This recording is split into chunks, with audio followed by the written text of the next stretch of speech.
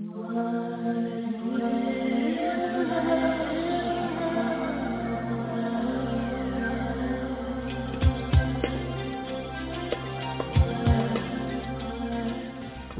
from the leading edge of humanity's consciousness evolution since 1997, this is News for the Soul, the #1 life-changing talk radio show in the world, according to Google, AOL, MSN, Alexa, and YouTube, and home to the largest totally free life-changing media library in the world.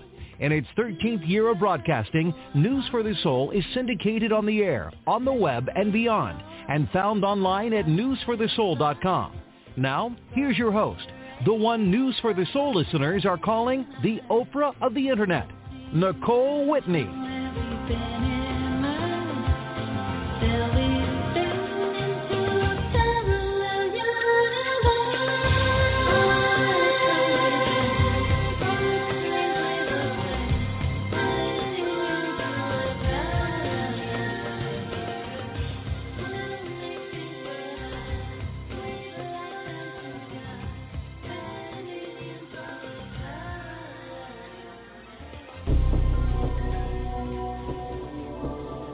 Welcome to News for the Soul, Dr. David Hawkins.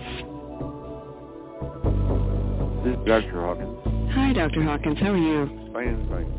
I'm so glad we connected. I first heard about your first book when I was actually at a talk with Wayne Dyer, and he had been explaining to the audience that he had changed this book had just changed his entire path.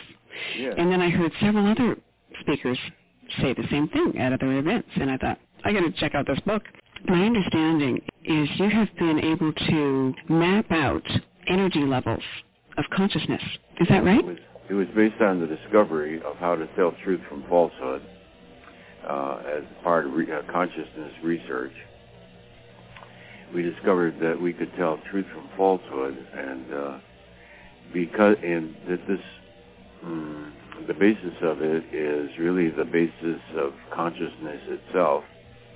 The field of consciousness recognizes truth. It doesn't recognize falsehood. So it's not true versus false test. It's a true versus not true.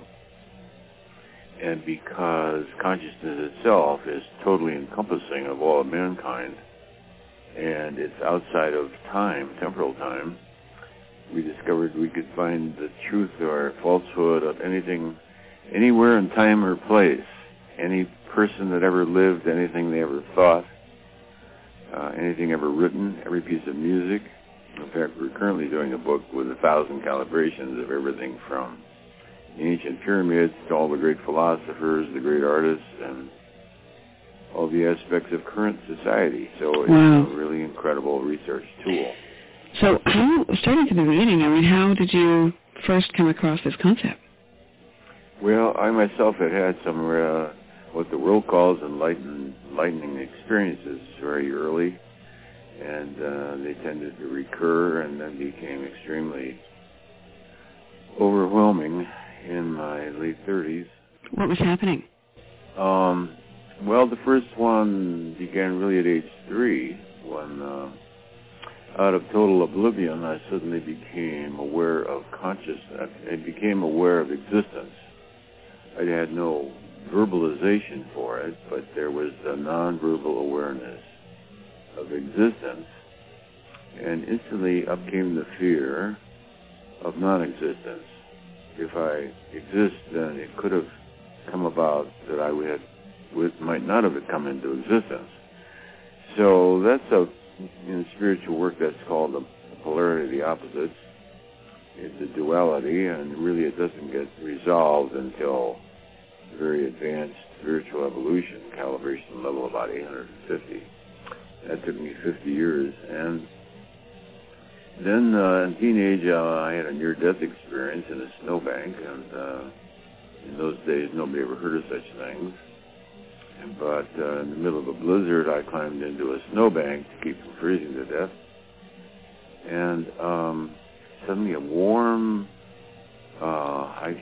it was obviously divinity. A warm glow, ever-presence prevailed, and there was no personal self left. The only reality present was this infinite love, in which any personal self totally dissolved. And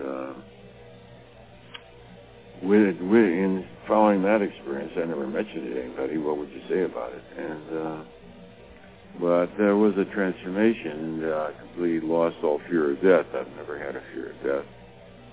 World War II, I often got killed a number of times, and I had no anxiety about it. If you go, you go. I mean, it didn't make any difference to me. Wow. Then in my late 30s, after some intensive inner spiritual work,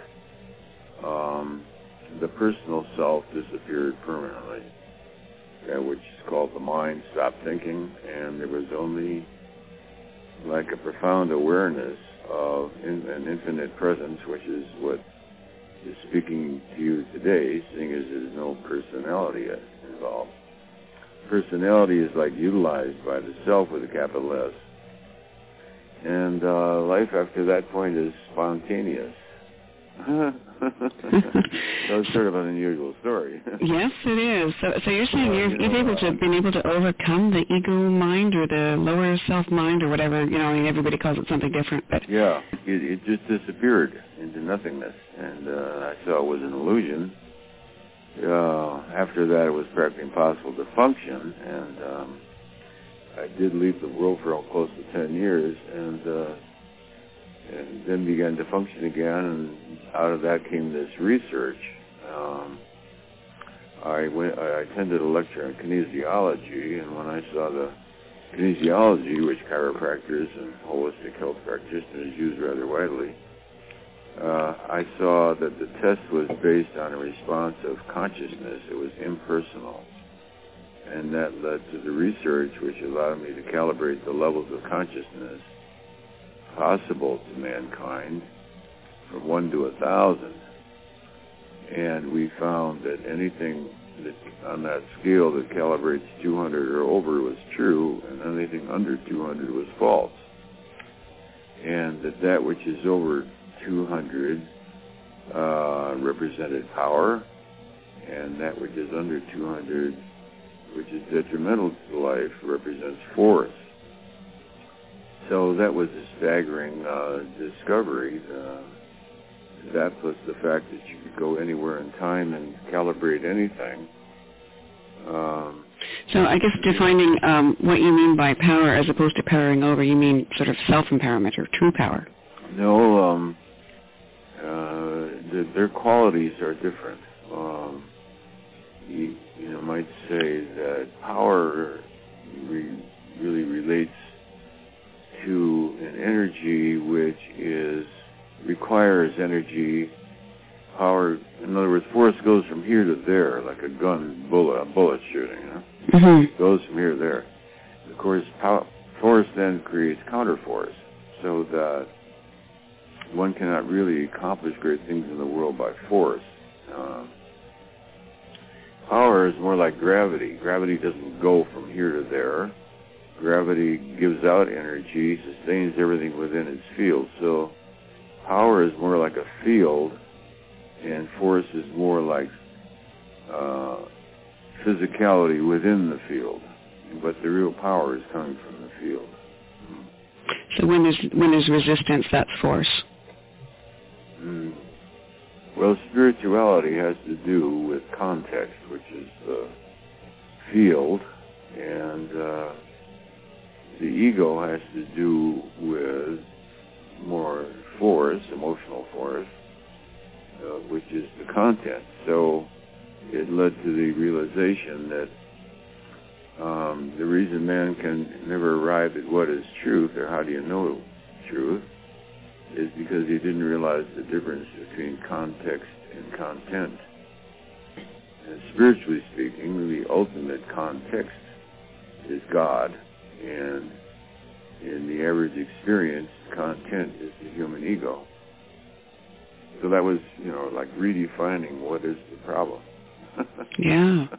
How did you come to set a value for things? How did you get to that level? Setting a value for certain levels of power or force or different energies. Yes, how to get a calibration. Well, we, by trial and error, ended up with an arbitrary scale of 1 to 1,000. It's actually a logarithmic scale. But you can say, in fact, anybody can set up their own scale. You can set up your own scale from 1 to 100 or 1 to 1,000,000 or whatever you want. And then you say, well, if everything in the universe that ever existed is, goes from 1 to 1,000, then where is the Statue of Liberty? Over 100, 200, 300, 400, and then suddenly you get a definition. And this is through the muscle testing, the kinesiology muscle testing, where your arm stays strong or goes down, right? Yeah. So what we mainly said was, if everything goes from 1 to 1,000, what number is truth? We got 200. So on the published map of consciousness, 200 is the level of honesty and integrity. Honesty and integrity. Critical balance point. Above it, everything makes you go strong. Below that, everything makes you go weak. Now, so from that point, once you've defined a number, you're then testing everything to see where it factors in on the relative points of the scale, and using kinesiology. So how does it factor in, like if you know what you're testing? I guess we should actually describe how kinesiology works first before I ask that question. How does that work? Well, the way it's generally used throughout the world is with two people. Some people can do it by themselves by making a circle of their middle finger and their thumb and holding that circle, and then using their left hand, making a hook of their forefinger, trying to break that circle. When you hold something in mind as positive, the whole musculature of the body goes strong. The acupuncture system instantly recognizes truth, and you go strong. When confronted with falsity, much like an amoeba backs away from poison, the body instantly goes weak. Now, this weakness is transitory, very quick response, and the acupuncture system quickly rebalances itself. So to do the test, then, what we do is two people. I ask the questions, and my wife will hold her right arm out parallel to the ground, and I press down with two fingers on the wrist of her extended arm, and I tell her resist. Okay, so the way I'll do it is I'll say, this radio program is integrous, resist. And if it's integrous, the person stays strong. If they're non-integrous, she goes weak, and we cancel it and tell them we can't talk to them. So did you test us? Yeah. So okay. Actually, the calibration comes considerably from intention. So we found to get accurate results, the two people doing the test themselves have to be integrous. Their personal level of consciousness has to calibrate 200 or over. Well, see, that was going to be my next question, is how does that factor in what they want the answer to be? Yeah, okay. So they both have to be over 200. And the intention of the question itself has to be integrous. So you can't use it to, make money on the stock market, because that intention would be coming from the solar plexus, gain, profit, money, etc. So one has to have a certain purity of intention. In other words, you're asking the question for the purpose of knowing the truth. So we discovered that the personal beliefs of the people doing the test have nothing to do with the response. That the response is impersonal. With this can be proven in a couple of ways. One is you don't have to tell the second person what you're holding in mind, and I often do it that way. I'll say, what I'm holding in mind is over 200, and her arm goes strong. It's over 300, arm goes strong. 400, arm goes strong. 440, arm goes strong. 450, she goes down. So, yeah, what I'm calibrating is probably around 445, maybe a book title. So they don't have to know what it is? No, so, the other person doesn't even have to know what it is. Also, the answer you get may be quite contrary to what you believe. And so I always say don't do the test unless you're willing to accept whatever that answer might be, which means you have to be dedicated to knowing the truth rather than affirming some positionality. So definitely not being attached to the outcome. Yeah. In other words, you have to be more devoted to truth. In other words, you have to be devoted more to God than you do to the ego, because the ego has positionalities. Right. You know, a lot of people write me letters and they say, please calibrate this, that, or the other thing. They don't really want to know that. All they want me to do is confirm some prejudice they have in their own mind that some spiritual teacher off in some remote area is the savior of mankind or something, and I don't want to tell them that he only calibrates 180.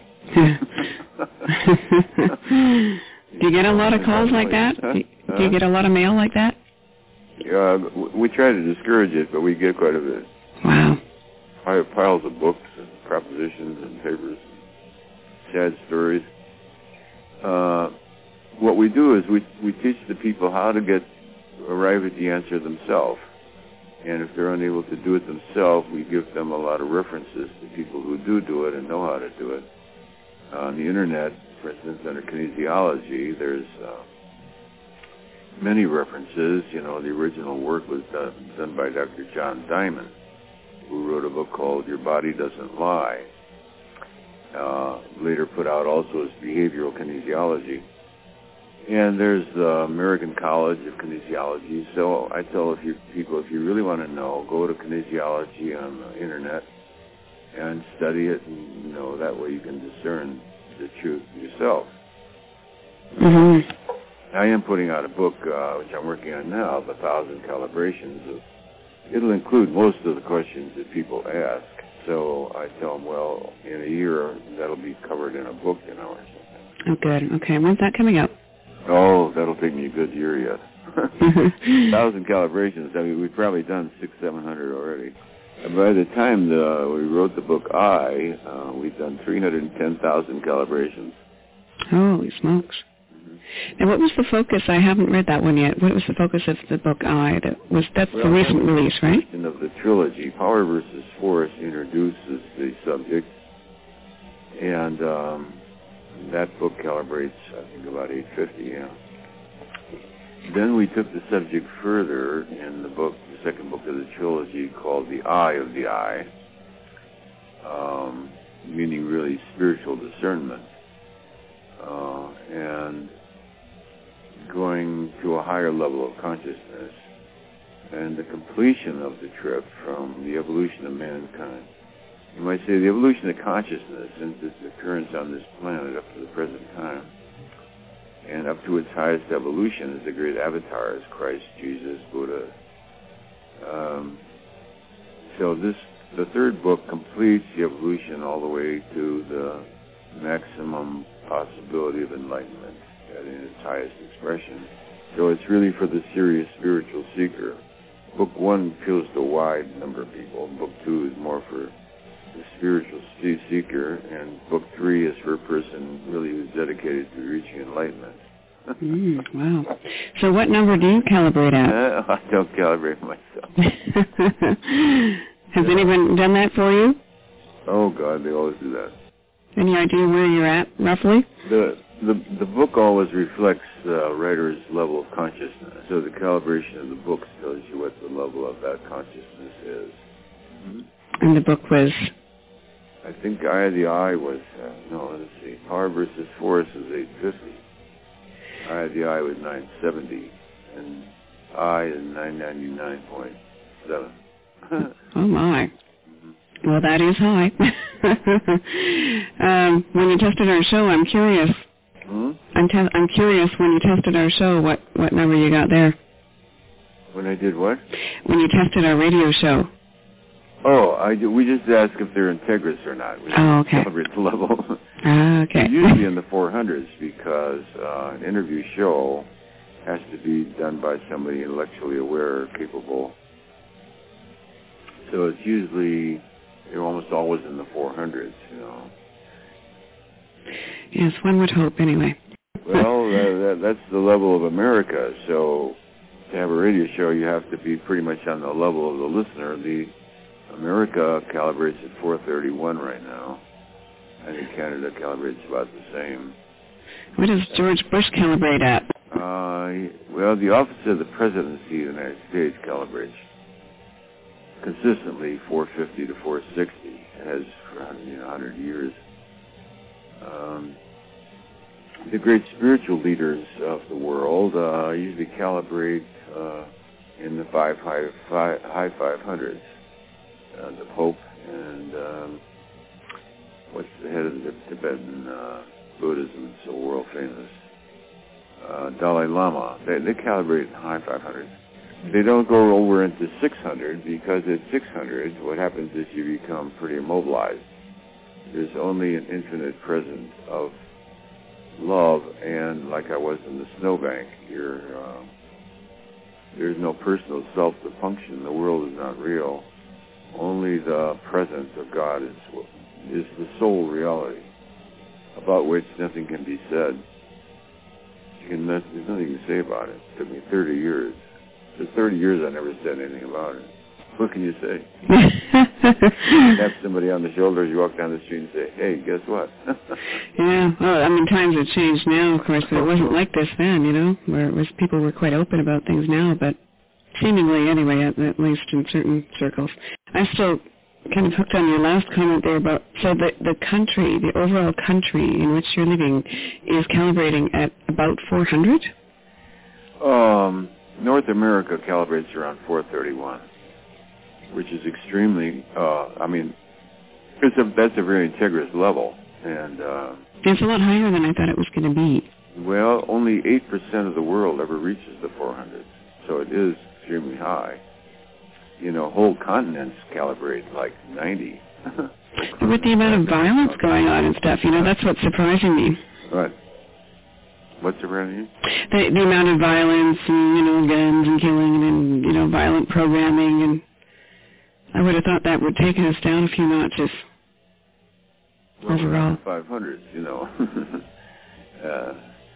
So the 400s is the world of reason, the intellect, law, ethics, university, college, education,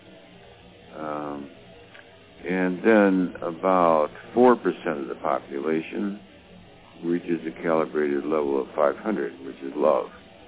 So the 500 really indicates the emergence of love as the dominating factor. And on that level, love means a way of being in the world. It's not an emotion like in love. It's not between two people. It's what you have become. And by consciousness level 540 is reached only by 0.4% of the world's population. And that's a level of unconditional love. Unconditional love means as a person assassinates you, you bless them and say, thank you, brother. Yeah, total law of allowing there. That's a big one to get to. Yeah. And then at 600, as I say, that's the traditional level of true enlightenment. Most people don't function in the world after that. The majority at 600 becomes silent, and you don't have to stay with your body, by the way. At 600, it's quite, you have permission. There's a standing permission to leave the body. There's no obligation at all to either leave it or not leave it. And the power to choose at 600, eh? The power to choose. There isn't anybody to choose. The choosingness seems to be operating of its own, perhaps some karmic momentum about whether you're going to read yourself to continue with the body or not. I remember being in that state one time in which that state recurred, and it was in the presence of someone else, and I realized that if I didn't reactivate the body, he would think I died. That was my father. And then I saw he would grieve because he believes in death. Well, in those states you realize no death is possible. But he would grieve, and so I breathed again. Wow. How old were you then? Oh, teenage. So no one else knew what you were going through in that age, eh? There was no one to describe it to. Near-death experiences were never heard of. The only spiritual literature I knew of where it was religious in nature, the experiences of the saints.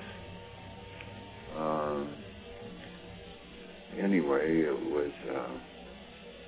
it totally transformed the personality. It was never the same after that. What other people take seriously seemed always to me as a joke. Wow. So you found that you didn't get caught up in the drama of the surface level of things?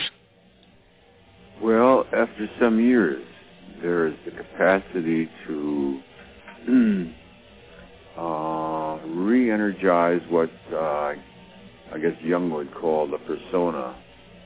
The personality, which is not yourself, interacts with the world, but it does so spontaneously, just like your body does that. Your body functions spontaneously after that, and you just witness it, and so does what the world would call personality. The interaction with the world, the capacity to verbalize. So to re-enter the world is not easy, and to this day it takes energy to enter into the world of form, language and verbalization and logic and all that. But one becomes adept with it. It's like focusing one's energy without, instead of allowing it to be just within. You know? Although sometimes it goes within, and I don't know what people are talking about, frankly.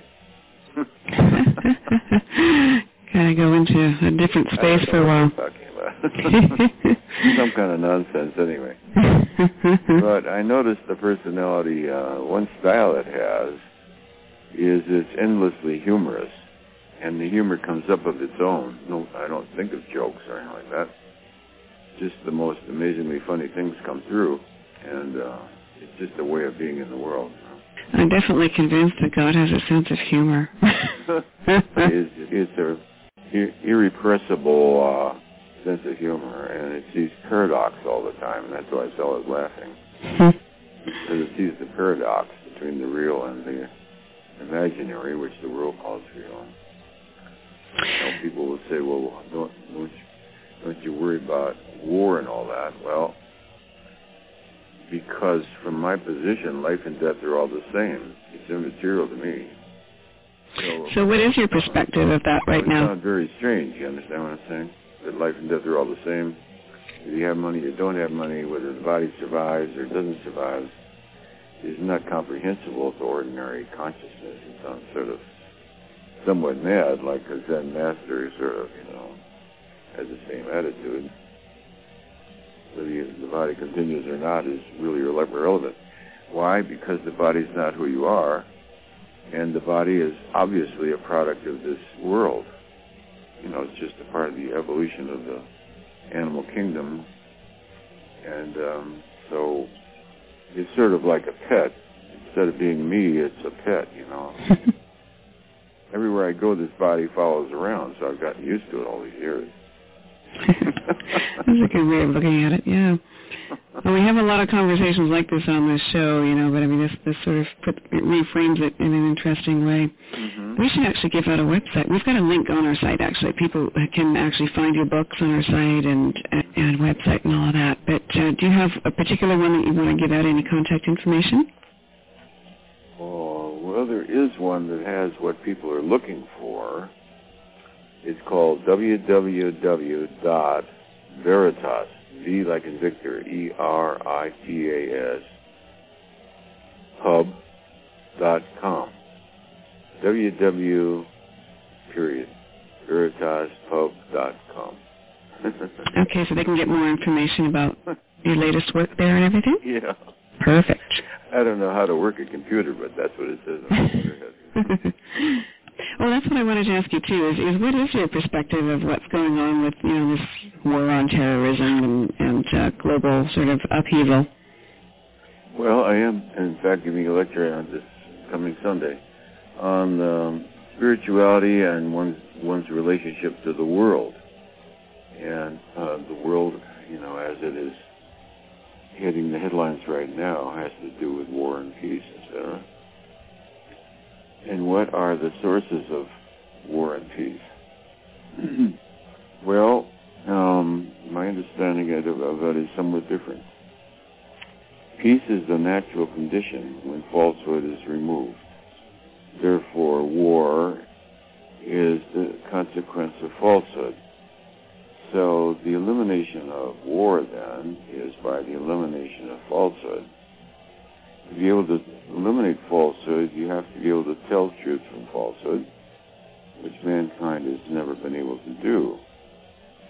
The consciousness level of mankind stood at 190 all these centuries, the last 1,000 years or so, which is below truth, because truth is at 200. Then in the late 1980s, for unexplained reasons, the consciousness level of mankind as a whole went from 190 to 207. Well, 207 is a totally different ballgame from 190. At level 190, greed and victory over others and all these kinds of things are excused. And when I grew up, you were supposed to be a success. Business was not constrained by ethics. They say, well, business is business. And an outright dishonesty. I can remember I was interviewed for a job where I was supposed to sell something that I could see would be, non-integrous, and the sales supervisor said to me, well, look, if you don't get their money, somebody else will. Well, at 190, that makes sense, doesn't it? At 207, you say,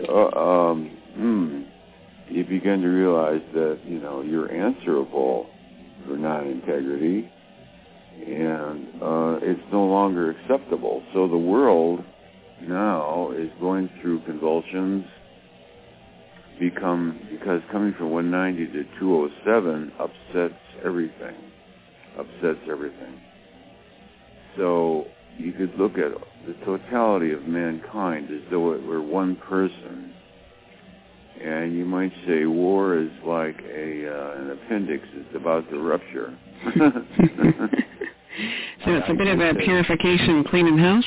Well, I got that Bush's intention was to take out the appendix before it ruptures and gets worse. That's what I got was his conscious intention, which he has sort of stated many times. He said, I took an oath of office with my hand on the Bible to protect the lives of the citizens, and it is my duty to carry that out. So I would guess, within his own understanding of integrity, he is doing what he considers to be integrous.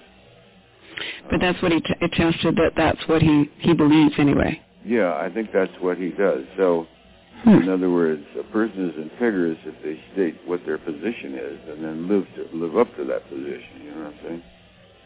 Just like the Taliban, I guess, is integrous if they think,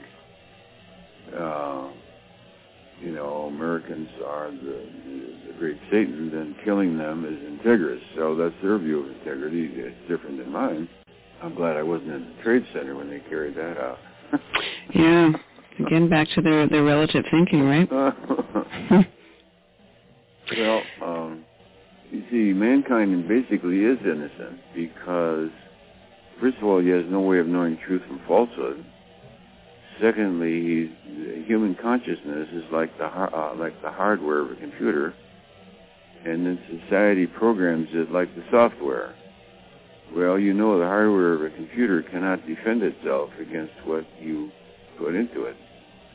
That's so right. You can convince people that anything is the truth, and in World War II, Goebbels demonstrated that. He had the science of propaganda down, and his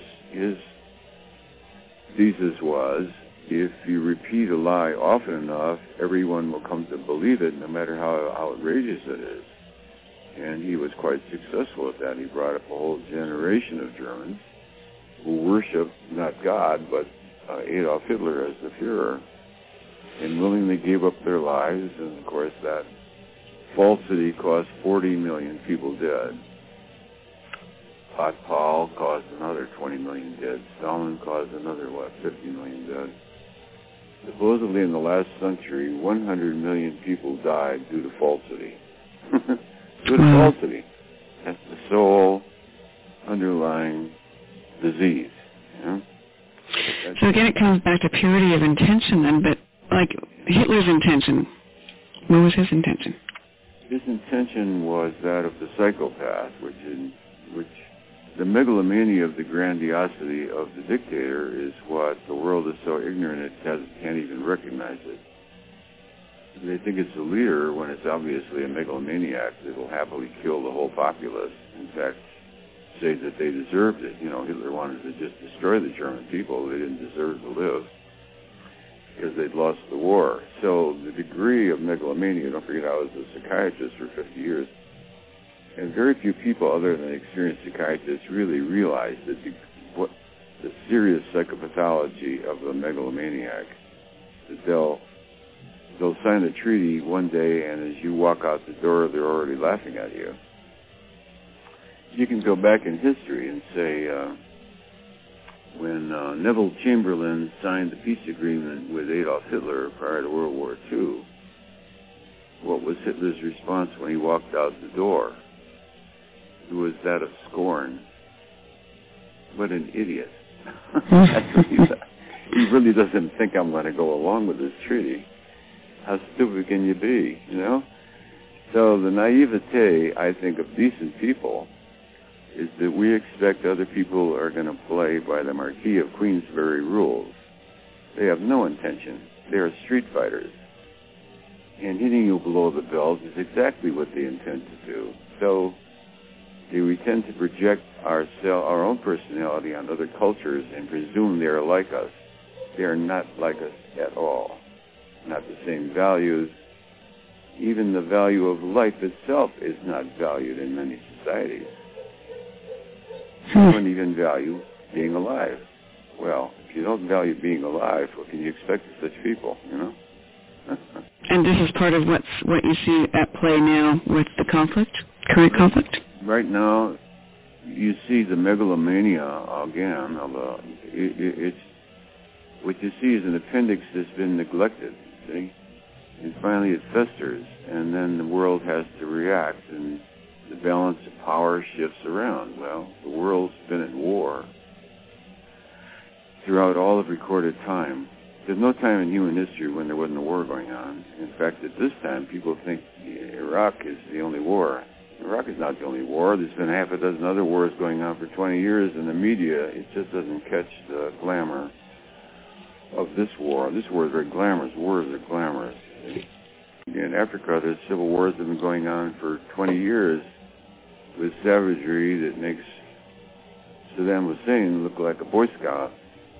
They butcher each other and cut each other's legs off and disembowel each other and take their brains out while they're still alive. I mean, that's routine in Rwanda, Uganda, places like that. Ouch. The UN just doesn't pay any attention to that because it doesn't make headlines. It doesn't make headlines, and there's no big money involved in it. If all those people in those African nations had great wealth, then everybody, the UN and everybody be all over it. They're poor countries, so who cares? They kill each other. The civil war has been going on for 20 years there. They massacre each other day and night, around the clock. Nobody cares. Have you ever worked out what the calibration is of the mainstream media? Yeah, it's in the 300s. That high, huh? Yeah, well, it is. Not all the media, but... What about news in general? Some of it's up around 400 or so, but the main media is in the 300s. NBC News, CBS News, all those, So that's above 200. That's Integris. It's not highly intelligent. Highly intelligent would be in the 400s. So what they consider a balanced view is often quite skewed. Yeah, well, one thing we've noticed with questions and interaction with our show, particularly since 9/11 and since, the war on terrorism and all this stuff, is people's trust level, because they're awakening more and questioning more, their trust level of a lot of things seems to be questioning, everything. And we get a lot of questions about, whether to trust the official story, whether to trust any mainstream media coverage, and where the information is really coming from. They're questioning everything, basically, which I guess is good in the sense of waking up. So what would your take be on that? Yes, I think the effect of this war is everyone on the planet more or less re-examining their own view of ethics, morality, responsibility. What is the difference between nationalism and patriotism? I think everybody's sort of re-examining their values. It's like a confrontation, a moral confrontation. Mm-hmm. And therefore, it certainly has a certain therapeutic value. And in crisis always forces people to re-examine their values and goals, the meaning of life, and what they're willing to die for, if anything. Yeah. Or what they're willing to have other people die for, usually. Mm-hmm. Yeah. I remember one woman, I'm being interviewed on television, and she comes out of some revolutionary cause, and a lot of people have died. And so the commentator said to her, well, what about all the people that died? She said, well, some people have, that's just the price of the cause. Because she meant her cause. The cause that she was championing. And whether all the people who died wanted to die for her cause is another question, Isn't it, though? So how do people take this into, what's the first step for people listening as far as applying this application, power versus force, into their lives? Be aware that, number one, the human mind is incapable of telling truth from falsehood. That, first of all, is a confront to the ego, because everybody's ego thinks they can tell truth from falsehood. However, when you calibrate the people on this planet, you find that only 20% of the people are above 200. 80% of the people on the planet calibrate below 200, which is below the level of integrity, meaning they are run by desire, fear, loss, greed, get-evenness, being right, winning. It's really the minority of the people on the planet that hold the humanity together. And, of course, the reason they do is because they're so far more powerful. So when you calibrate these energies, you're calibrating levels of power. People at the bottom are very destructive and more numerous than people at the top. But the people at the top have more power in that their consciousness tends to dominate the field. So people who are dedicated to peace, sincerity, compassion, love, charity, they radiate into the world an energy field which counterbalances thousands of people who are thinking negative thoughts. The negative thoughts are weak. They're weak by comparison. So all you need is one field of gravity to hold the whole universe together. So those elements in society which uphold truth then tend to counterbalance so that the world doesn't disappear into self-destruction. We're close to it. In the 80s, the Russians had a great super bomb design, which if they lost the war with the United States, would destroy all life on Earth. And they were actually into this super nuclear bomb. How intelligent is that, eh? Yeah. Oh, we'll show them. When you look at the degree to which the human mind is prone to madness, the way, right now, on the other side of the world are people who believe that, the suicide bombers, that, you go to heaven if you blow up a busload of 30 children on the way to school. I mean, that's madness of such an extreme degree. Extreme degree. I mean, really extreme. And that thousands of people can actually believe that is frightening, to tell you the truth. It's frightening to think that. The bottom line is we can evolve to higher levels, right? Just because we calibrate now today at a certain level, we can evolve to a higher level. Yes, but we're extremely fortunate. We're extremely rare. And to be able to reason, to look at logic and truth and examine what is truth is really quite a rare gift.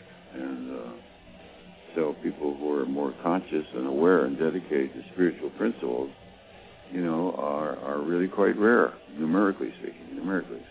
But their power on the planet is quite enormous. So true power, much stronger than force, and grow as our awareness goes up. Is that right? That's the evolution of consciousness. And the spiritually oriented person, their consciousness is moving faster than the rest of the human race. So they're often at some disparity with the way the populace may view something, because they're moving ahead. And their goal is not worldly gain, but internal realization of the truth. And so their goals are somewhat at disparity. The world is primarily interested in being right and winning. Those are the only two things they really care about. Win and be right. Well, we have our work cut out for us, don't we?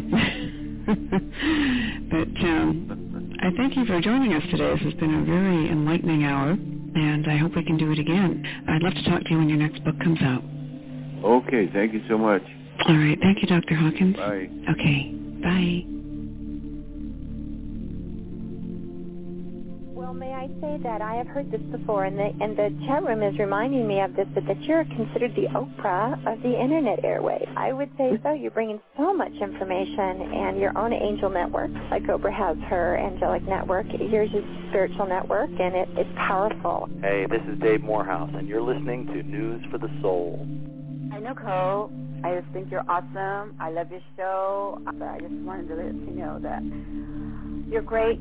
And thank you for your show. Thank you for your love. Thank you for all the people that you have on. Bye. I've just been enthralled. I've listened to, so much in the archives.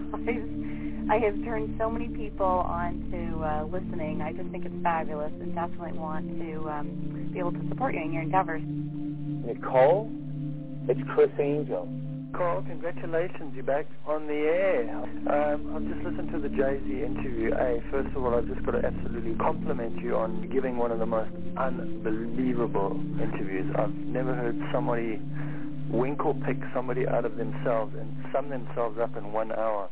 It was a work of genius, Nicole. No wonder these people are like after the thing talking about you and saying how wonderful it was. It was incredible. And secondly was the information. She absolutely blew me away. I mean, unbelievable, freaky. But we're going there. You know that. We're all going there. I'm in San Diego, and I was somewhere on your website. By the way, it's changed my whole life. I love it. I'm really blessed by your project. What you're doing to be able to share on the air is just an amazing thing. It's not just a show. It's a movement. You're listening to News for the Soul, the #1 life-changing radio show in the world according to Google and AOL, and the largest free life-changing audio resource on the web.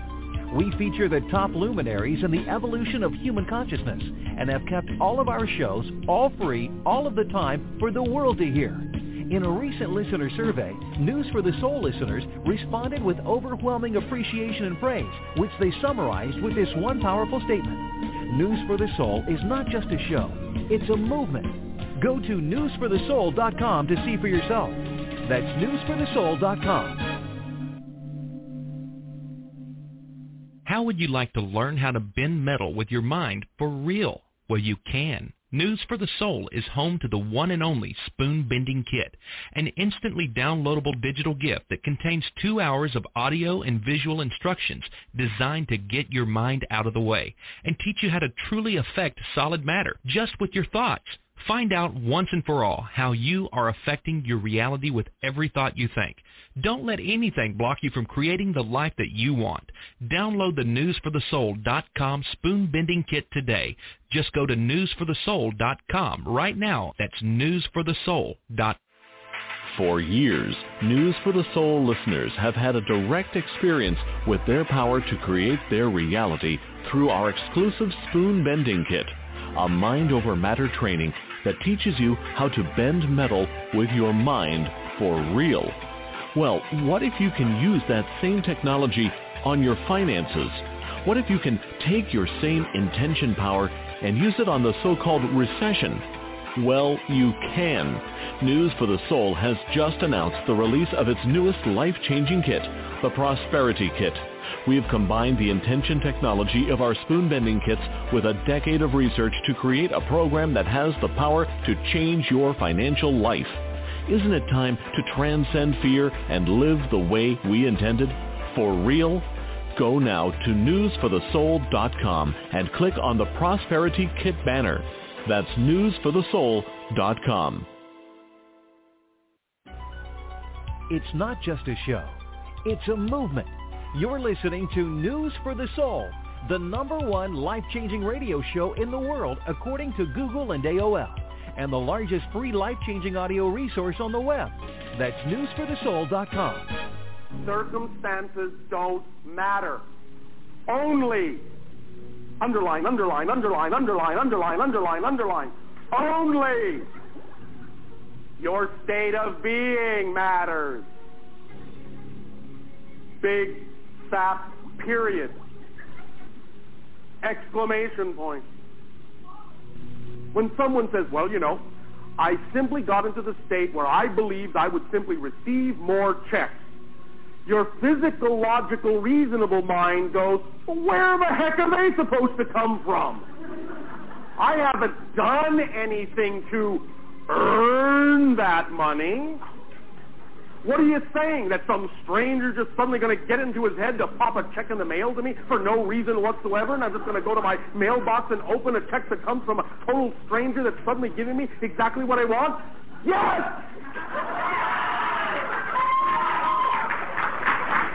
Yes, that is what's being said. When you stop needing it to make sense, then you'll make dollars.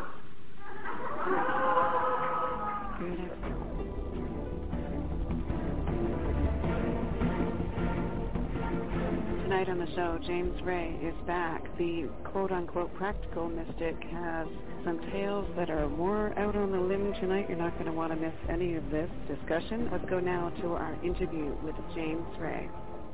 Hey, this is Dave Morehouse, and you're listening to News for the Soul. Thank you, Nicole. It's great to be back. Always a pleasure. Where do we begin? It's been very transformative for me, as we talked about last time. We're in this window, as you know, between now and 2012, which gives us just a little bit more than 6 years.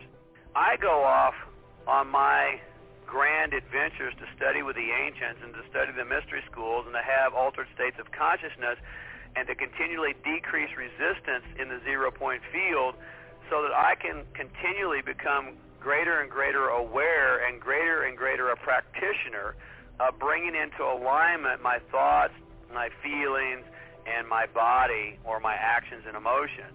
And to the degree you do that, you literally create anything and everything you want. Because he's here, he's back, and we're excited about that. Dr. Bruce Lipton, who you recall... to meet the demands of the outside world. Now, all this is getting complicated except for the fact that a human is made in the image of a cell. And why that is interesting, because then from that parallel story, I would have to say, well, then the skin of the human is the brain. And in fact, it is. And that's from an embryology point of view, that the human brain is derived from the skin. So I'm going through these thick woods, and after walking about 100 yards or so, I saw it. I saw the big black bird just as in my dream. And, I'm not exaggerating. This bird is 4 feet tall. Well, I saw pictures of that at your event, right? Mm-hmm. That's the bird you're talking about? Yeah. Have you got pictures in the book? Yeah, there's a picture in the third book. I mean, that's wild. Those pictures were trippy. Tom Campbell is back, the physicist and author of My Big Toe Trilogies. That's Theory of Everything. And the website is my-big-toe.com. And we're here for another amazing out-there discussion based on science and research that Tom has done. Welcome back, Tom Campbell, to News for the Soul. Well, thank you, Nicole. It's my pleasure to be here. That sort of research out at Monroe Laboratories, what it was called at that time, wanting to understand these phenomena such as... Hello, everybody. Welcome to News for the Soul. This is Daniel Brinkley.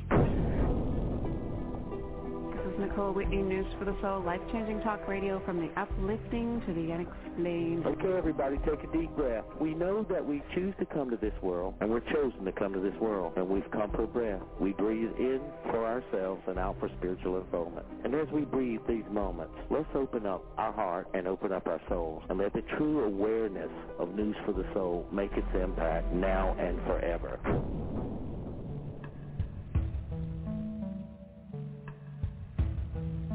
Good afternoon, good evening, everybody. I'm Nicole Whitney, and it's News for the Soul time. We're live, and that is life-changing talk radio from the uplifting to the unexplained. Definitely we should have both of those ends covered today, because we're talking about death, well, near-death experiences. And to do that, we're going to be bringing on our guest for the hour, Dr. Jeffrey Long of the Near-Death Experience Research Foundation. That you can find online at NDERF.org, NDERF.org. And he's actually a practicing physician out of Tacoma, Washington, and he's done years of research in this field, has lots of stories to tell. So today we embark on the adventure. What we're going to do is take the commercials now, get them all out of the way. We can go straight through to the top of the hour with Dr. Jeffrey Long on News for the Soul. Don't go away.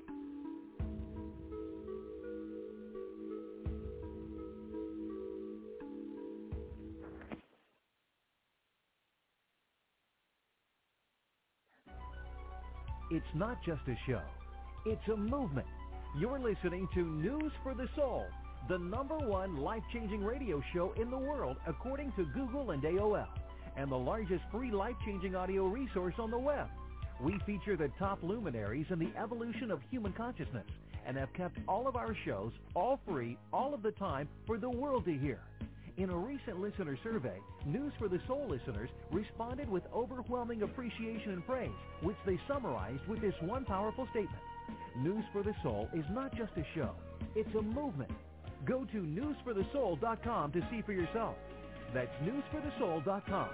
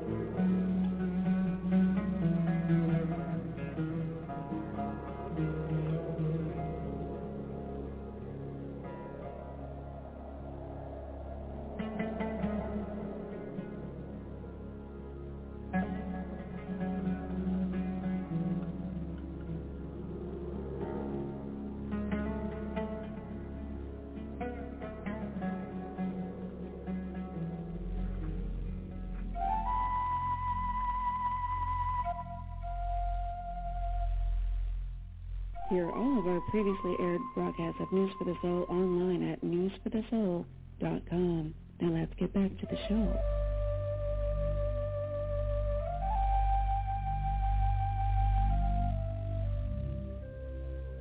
And we're back. I'm Nicole Whitney, and this is News for the Soul. We're live.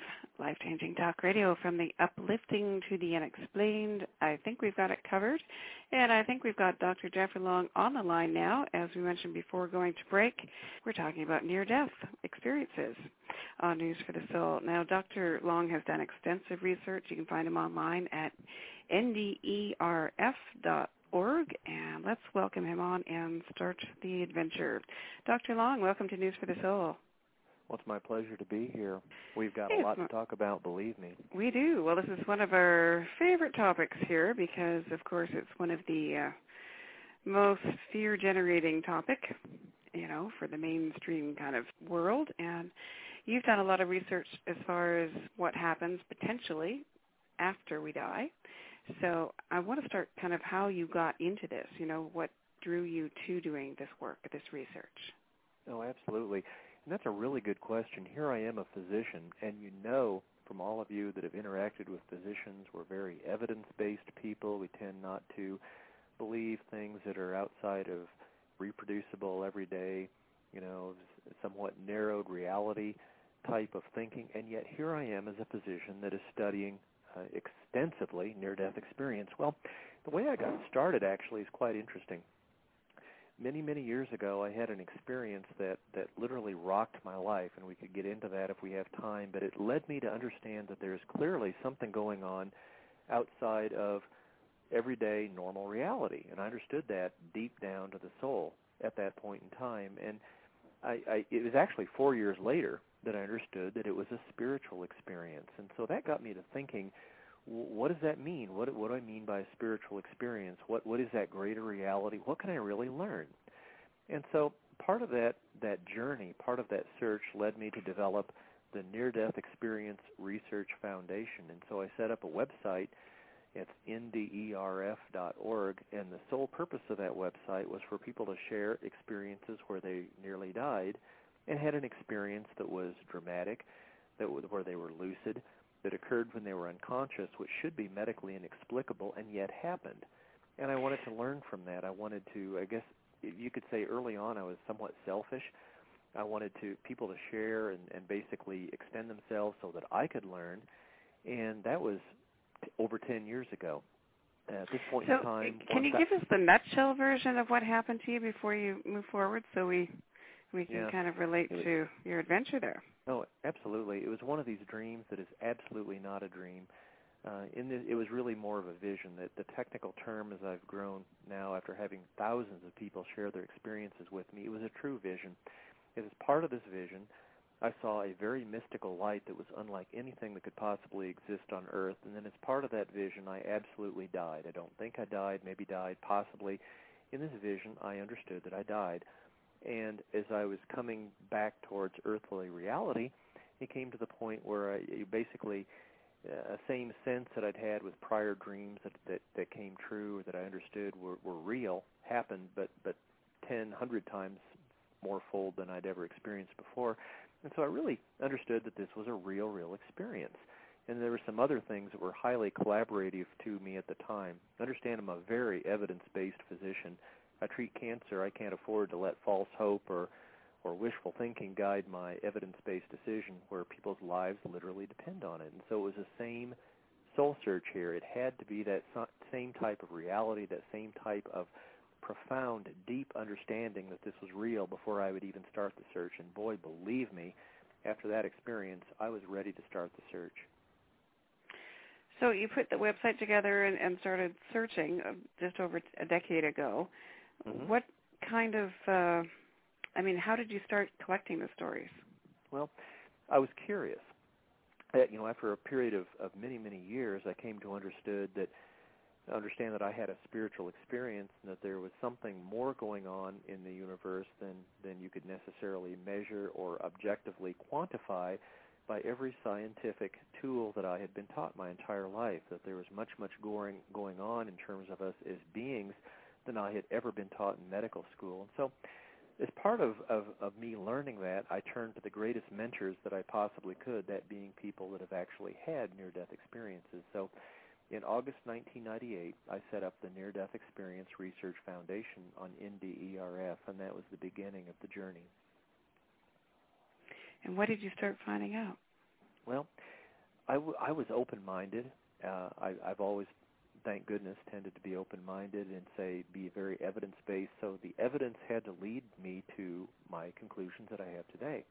And the evidence that I was relying on were people sharing those most exceptional experiences that they'd ever had in their life, near-death experiences. I didn't know what I would find when I first put up the website. In fact, it actually wasn't, although I started in August 1998 with the website, it wasn't until December 1998 that I could download our first batch of 22 people that miraculously had found my website, even though it was not highly ranked in the search engines at that time, and downloaded it and said, well, teach me, show me what you have seen, share what you have seen through your own eyes with what you can share with me in words. And I was blown away. I was absolutely astounded. There was no doubt immediately after reading even less than the first 24 people that ever shared with me, that clearly something can happen at the time of death. You can have, even while unconscious, even while clinically deaf, you can have these types of highly lucid, organized experiences. And I was astounded, intrigued. Even back in 1998, there seemed to be an amazing pattern to these experiences. I was astonished, and I wanted to learn more. So I encouraged people to continue sharing on the website. And now today, 1,600 people have shared near-death experiences. So now I've learned, shall we say, one heck of a lot more. So, I mean, I'm trying to kind of go back in time a little bit as you're talking because, these were, now it's sort of become a stereotypical image of, leaving the body and going down the tunnel of light and the life review and all that stuff and the being of light at the end of it. Is this sort of still the typical vision that happens most times?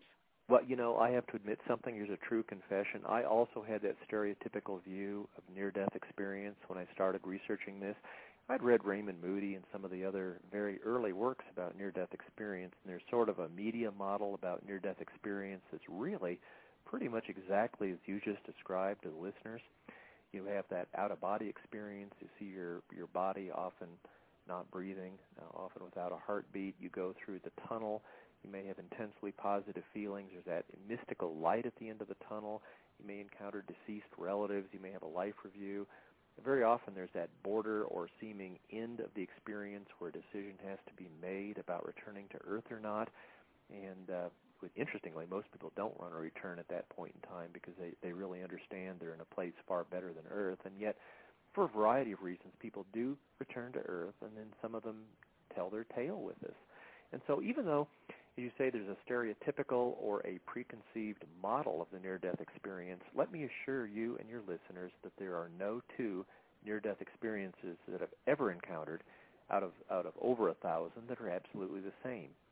Every two near-death experiences are absolutely different. And yet, throughout, by the time you review that many near-death experiences I have, that type of consistency, that type of pattern is overwhelmingly clear. There's no doubt that that's a part of the pattern, even if no two near-death experiences are the same. Interesting. I don't know if you were aware, but for the first 2 years of News for the Soul Radio, my co-host was Dannion Brinkley, so of course I had picked his brain extensively on the issue whenever I could. I know Dannion well. I've met him personally. He's a heck of a great guy. I used to call him famous dead guy. yeah, maybe famous dead guy times two. He died twice, as you know. And but he definitely had that sort of pattern happening in his. So what other things have you found over the years then that don't fit that pattern? Well, again, since no two near-death experiences are the same, we found a whole lot about this. I guess what's more impressive is that there really is a pattern.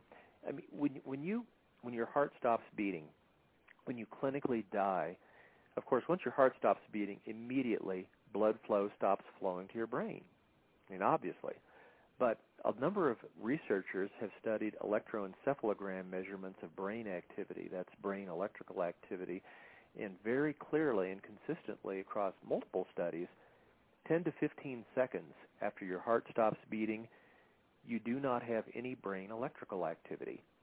So therefore, at that point in time, it is absolutely impossible to have a conscious, lucid, organized experience. You cannot have a memory at that point in time. It is. The way we understand medicine, the way I was taught medicine, it is medically inexplicable. And yet, that is the time that people have near-death experiences. That's the time they're in that out-of-body phase. They see the resuscitation efforts. We've had, if I had a nickel for every near-death experiencer that described a flat EKG measurement of their heart activity over and over and over. So there's no question that that's the time that it really happens. This should be impossible, and yet thousands and thousands of people, in fact, a Gallup poll published in 1982 suggested that about 5% of Americans have had a near-death experience. So millions of people, and undoubtedly many people listening to this show tonight, have had a near-death experience. It should be absolutely medically inexplicable. There's no medical explanation at all, and yet without any shadow of a doubt, it's really, really happening. You as a physician, too, I mean, have you encountered this with patients? You know what's really interesting is that as a physician, I am very aware, and let me back up a little bit. Physicians all have medical specialties.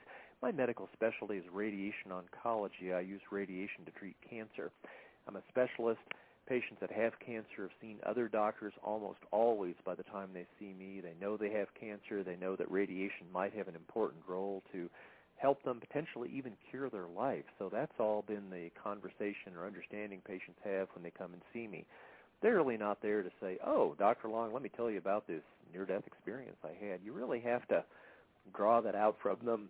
In fact, I've been doing this for so many years and been on so many media events, including, but not limited to, ABC News with Peter Jennings, Fox News, the Learning Channel, on and on and on, and innumerable radio shows such as this one. So probably more often than not, when people are aware that Dr. Long has studied near-death experience, it's not because I tell them or because they ask or because they feel so moved at the time of our consultation or physician-patient interactions to share it. It's because they talk to other staff, and they say, hey, you know, that Dr. Long, you ought to talk to him if you've had a near-death experience. He's interested in that. Or much more commonly, they go to the website and say, well, if I'm going to trust my life to this Dr. Jeffrey Long, who is he? And then learn something from him on the Internet. And, of course, if you go to the Internet, my near-death experience website is so prominently there that it's very, very obvious very quickly to anybody that looks up my name that that's my interest. And so that's been the great majority of patients that share their near-death experience kind of had that, I almost hate to say permission because I give permission to anybody to share with me, but they really feel that it's okay based on awareness of my openness and acceptance and research in near-death experience to share with me. And that's how it happens. So putting all this together over these years of collecting the research and the stories, maybe give us a couple examples of something that just really made you know that there was something huge going on here, that this was real and absolute. Okay. That's a great question, and I will tell you my very first near-death experience I ever encountered as a physician. I was back in Iowa City, Iowa, where I did my residency training. And in the wintertime in Iowa, guess what? There's not a whole heck of a lot you can do. You go out and throw back some brews like a lot of other people do in Iowa City. But I had some friends visiting from Chicago, and my friend had a wife. I knew him from college. I was in my residency training in my medical specialty of radiation oncology. And my friend's wife was there, and she was just flipped off that she had an allergic reaction while she was undergoing an operation and coded and died on the operating table, and that was all she said. Well, I said, huh. She said that in such an odd and mystical and almost questioning manner, and I didn't get it. So I paused for 30 seconds, and literally my entire future research potential laid in limbo as I thought about whether I would or would not ask that one critical question. I finally did after about a half a minute. I said, and I knew I would potentially feel stupid about asking this, but I said, hey, you know, I'm a doctor. I could blame it on a few brews I threw back. So I asked the critical question, okay, you died on the operating room table. They measure that with heart beats, you know, that you're monitored very carefully. When they say you died, they know they died. So you died on the operating room table. Did anything happen after that? Did anything possibly happen?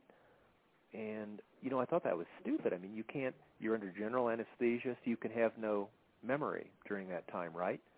And you have a cardiac arrest. Remember I said in 10 to 15 seconds your electroencephalogram goes flat and you can't have a memory, right? So you have two independently functioning reasons why she could not possibly have had an organized memory of what happened next. But I asked, and that was the most significant, profound, and meaningful question potentially I've ever asked in my life. And she said immediately after I asked it, why, yes, I do have a memory. I do have a recollection. She had what's very typical of near-death experiences, even though she had absolutely no possible reason medically for her to have an organized memory at the time, she believed me she did. She had a classic out-of-body experience. She saw the frantic resuscitation efforts going on. Now, her near-death experience was amazing in the fact that her consciousness drifted from that point out of body outside of the operating room into the nursing area where she had been an inpatient at the hospital, And from that vantage point, she could see and hear what the nurses were saying at the time she was clinically dead, under general anesthesia, and being resuscitated far away in an operating room. And if that doesn't boggle your mind, it should. Mm-hmm. And she was right. I mean, she later confirmed everything she saw. And, you know, I've heard a lot of stories like that where people went into other rooms or confirmed things that they couldn't have known, you know, that were going on while they were out. We've heard a lot of those stories, so that certainly gives you pause. Including from Danyan. Yeah. I mean, you know, everybody needs to take a step back and say, even though you've heard those stories, take a step back and understand that that is absolutely, I mean, impossible is an overused word, but if you're under general anesthesia, if you have no blood flowing to your brain, to have a highly organized conscious experience where your consciousness is outside and far removed from that area, and furthermore, if your observations are absolutely later proven to be correct, that is impossible. And that's exactly what I heard on my first near-death experience. That's what I heard relayed to me. And I said, you know, and then she went through the tunnel and had a life review and, you know, met all sorts of deceased relatives and very, very intensely positive, pleasant emotions as is typical of near-death experiences. And I said, this is incredible. I said, if that is true, if upon hearing my first near-death experience, hearing what undoubtedly your listeners have heard in the past on this show, if that's really true, then that really changes my view of the universe. And that's what led to me developing my near-death experience website and learning more about it and basically trying to nail down, is this true or is this not? And that's been my journey for the last 10 years. Well, that's the thing. It has to change your view of the universe if you know, if that many people are having, you know, things that you can confirm and back up and, you know, compare with scientific data. I mean, what about all of these theories that they throw at you as far as what might be causing these, you know, so-called near-death things? I mean, they call them hallucinations or dream state things, or you know. Okay, well, I hesitate to interrupt, but you mentioned two words: hallucinations and dreams, and I want to review, to the extent we have time, every possible alternative explanation for near-death experience that you can possibly come up with. So let's start with those two. Hallucinations, medically speaking, hallucination is an unreal perceptual experience, which the bottom line is has no basis in reality. I've talked to innumerable patients that have had hallucinations under a variety of circumstances, due to lack of oxygen, due to drug experiences, due to psychotic separations. What is extremely clear to me and every other researcher, and there's been a whole bunch that have looked at this, is that, and even at this point in time, even the most stern and rigid skeptics of near-death experiences, none of them, including myself or anybody else, believes that near-death experiences are hallucinations. Clearly, there's something going on that is absolutely apart from what we medically consider to be a hallucination. I could talk for literally an hour on that. I won't. I could talk your ears off. You want to keep your ears on. So do your listeners. So let's, you know, trust me on this, that no skeptic that exists in the world today thinks that near-death experiences are hallucinations. But what about dreams? You've had dreams. I've had dreams. Every one of your listeners has probably had a dream where they had some type of a remarkable, dramatic experience. They may have felt they were in a different world. I mean, mammothly different from everyday earthly reality. Why aren't near-death experiences dreams? How do I know? Well, let me tell you. The very first survey, when I put it up on the website to study near-death experiences, I asked the very open-ended question, was your experience dreamlike in any way? And I deliberately worded it that way because I wanted people to say, yes, it was dreamlike if it was dreamlike in any way. And that's actually biased, the way I worded the question, for people to say if it was dreamlike in even a microcosm, a fraction, a minutia part of the experience, you know, that was dreamlike. I wanted to hear about it. And do you know why I'm no longer answering that question? Do you want to know? Okay. Because the feedback I got from that was overwhelming. Virtually everybody that answered that said not only no, but hell no. It's like, don't you understand? Don't you get it? I mean, this wasn't even close to being dreamlike. I mean, virtually everybody's had dreams. So people that have had near-death experiences that shared on my website, virtually all of them have had dreams, and they know the difference. They can compare and contrast them. If they were at all similar in any way, I would expect to see some significant percentage of positive answers, affirmative answers. There were none, essentially none. Virtually everybody said no, no way, there is no resemblance at all. And so the bottom line is our work, consistent with the work of multiple other researchers, is absolutely clear. And in fact, I might add, even the sternest, most unreasonable and hardcore, bizarre skeptics of near-death experience no longer think that near-death experiences have anything to do with dreams. They don't. People that have had near-death experiences know that. They've told me times hundreds. There is no resemblance between a near-death experience and a dream. None. Absolutely none at all. Well, also you were saying if there's no brain activity at the point, you're talking about after that point, how could they be dreaming anyway? Yeah, you raised a really good point, and I'm glad you brought that up. If you have a flat electroencephalogram, which is a measure of brain electrical activity, you can't dream, you can't think, you can't have even fragmented memories. You can't have frightening, disorganized memories. You've got nothing. Flat is flat. I mean, we all watch the TV shows and the movies where electroencephalograms go flat. Well, that tells you there's no heart activity. This is an order of magnitude worse. This is no brain electrical activity. You've got nothing. You have no potential to form even the most rudimentary, primitive, disorganized thought. There is no medical explanation for any memory whatsoever at that point in time. And yet, as I said, that's when people have these conscious remembrances of near-death experiences. The near-death experiences, that's when they remember things. That's when they see themselves being resuscitated. That's when they're having these out-of-body experiences. And to reiterate my previous point, there is absolutely no medical explanation for a conscious memory at that point in time. And they come back different sometimes. Oh, do they? I'm writing a book chapter on how they come back different. You want to hear about it? I sure do. I'll bet you do. I'll bet your listeners do. Hold on to your seat, because what happens when you nearly die? What happens when you visit those heavenly realms? Why on earth do you return? How does that change you? How do you live life differently if you know that life isn't the end point? How do you live life if you know that you're not going to die, that death isn't really the end, if there's much, much more to our earthly existence than we ever possibly knew? Well, obviously that's been a tremendously significant topic to me, and as well as a number of near-death experience researchers. Now, the interesting thing is we've all come up with exactly the same conclusions.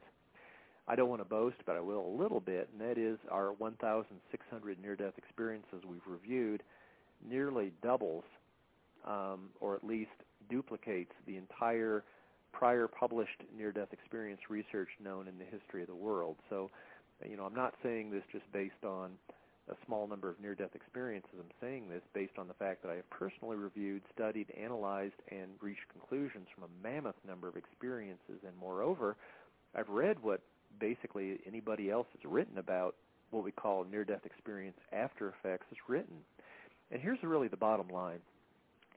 It takes near-death experiencers, after their experience, a lot of time to process and learn and grow from their experience. I mean, take a step back. Put yourself in the shoes of somebody who's had a near-death experience. They nearly died. They came very, very close to death. I mean, they're physically recovering. Their body is mending. They're trying to deal with the fact and deal with their friends, family, and loved ones from nearly dying. And that's a process that takes a while. It takes a few months, usually to years. It actually takes, on the average, and this is a little bit of a startling statistic for most people, but it's been pretty well documented. It takes many years, perhaps as many as an average of 7 years, for people to fully integrate their near-death experience into their life, to really learn to some substantial degree the lessons that experience has to teach them. So what exactly are these lessons? What are we talking about? Well, first and foremost, almost all near-death experiencers no longer fear death. That should be obvious. They experienced death. They saw what happened after death. They're not afraid. In fact, they realized that it was an enormously positive, pleasant experience. They realized that our time on earth is, this isn't an end point. This is simply a step on our spiritual journey, that there is an afterlife, and it's wonderful. And in fact, it is vastly more vastly more positive than their experience on Earth, and they understand that not from faith or not from hope, but from personal experience. And so, of course, virtually none of them fear death. But above and beyond that, they have a very much more positive attitude toward life. They understand that their time on Earth is meaningful and purposeful, that we're here for a reason, that there's lessons to be learned. They're much more positive in their loving relationships. Oh, goodness. Can I editorialize just a little bit? Will you give me permission? Absolutely. Okay. If you can find a near-death experiencer, seek them out. Talk with them. And especially if you can form a relationship with a near-death experiencer, they tend to be, and this is sort of, not widely known, but they tend to be much more loving individuals. They've sort of seen that ultimate love, that ultimate consciousness, that ultimate expression of what we're all here for. People that can really relate to near-death experiencers at the level that they've really learned is important. They're much more positive in their relationships. They're much more deep, much more profound. They value relationships much more. They're, how can I say this gently? They're great spouses. They're great soulmates. They're great people that you want to know in any aspect of your life. They have a lot to teach and learn, and they have a lot to share. But there's more to it than that. I mean, above and beyond that, near-death experiencers, while it may be, of course they've been through a lot through their near-death experience, but yet above and beyond that, they tend to be much more positive. They tend to be much more optimistic. They tend to value life more. They tend to reduce their desire to achieve monetary wealth, believe it or not. I mean, and that is a slap in the face of all that we ever learned as capitalists, but it's true. I see that over and over and over, and so do many other near-death experience researchers. Money isn't the end point of why we are here. It's love. It's loving relationships. It's learning our lessons, and that's much, much more important than the dollar you make at the end of the day.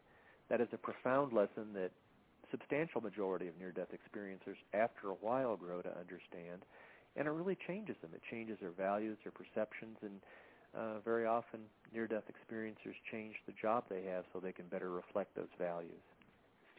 Are you saying that all of the over 1,000 reports that you've brought in from near-death experiencers, they all had a positive near-death experience? Well, gosh, over 1,000 near-death experiences? Absolutely not. The first thing I learned as a near-death experience researcher is that every time I say always or never, I'm wrong. Again, there is no absolute about near-death experiencers. The experiences people have are legion. They're varied.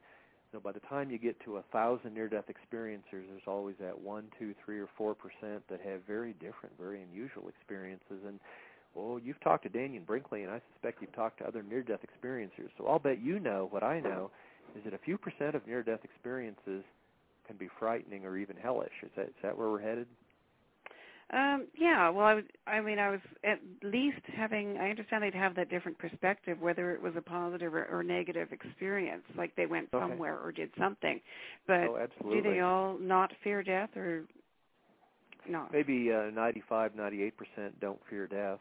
I'll never say, I don't want to generalize about people because that's wrong, and that's not really true.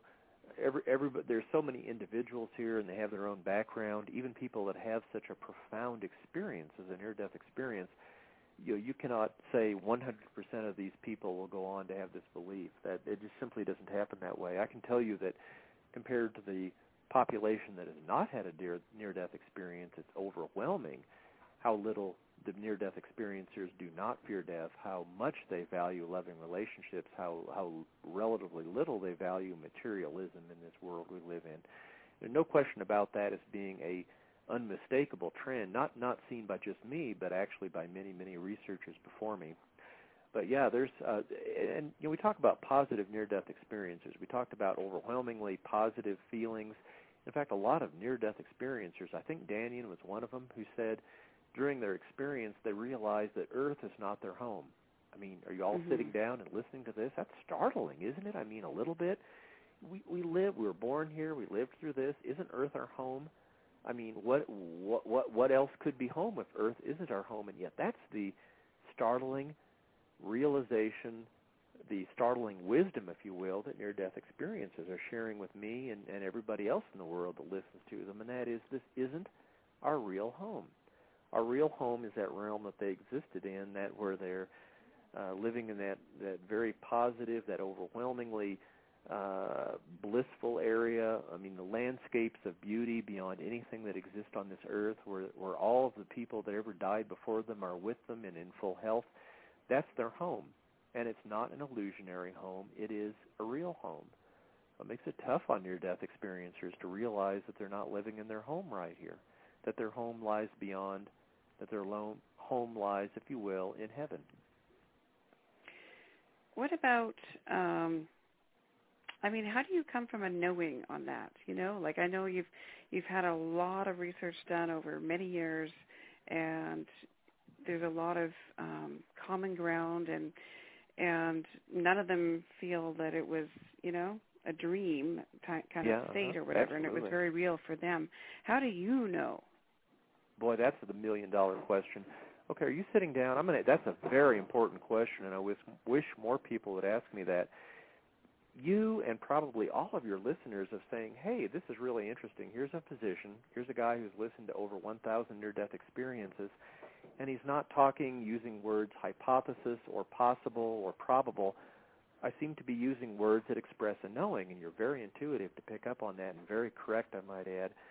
I seem to be talking as if I have a sense that this is deeper than just simply wishful thinking or possibilities, and I'll be very glad to address that.